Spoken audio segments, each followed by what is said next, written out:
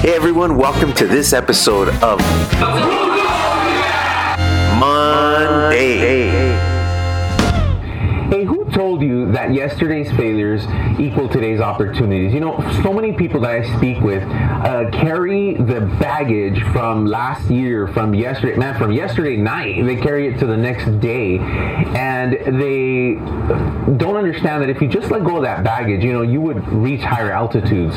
It's just heavy weight. Those past failures have nothing to do with today's opportunities. The second thing we do is we block these out ourselves. Who's ever been hurt before, right? Hurt in a relationship, maybe had a bad business deal. And what happens is, to protect ourselves, we build these walls, right, the size of the Great Wall of China, and, you know, because we're protecting ourselves. But what happens is those walls are built so high that, yes, they're blocking out the enemies. Yes, they're blocking out, you know, all these people, but they're also blocking out good opportunities.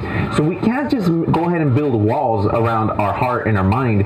Instead, we should build these filters, right, where now we're a little bit more wise, so we can filter some things in and out, but be open to opportunity. Be open to success for yourself.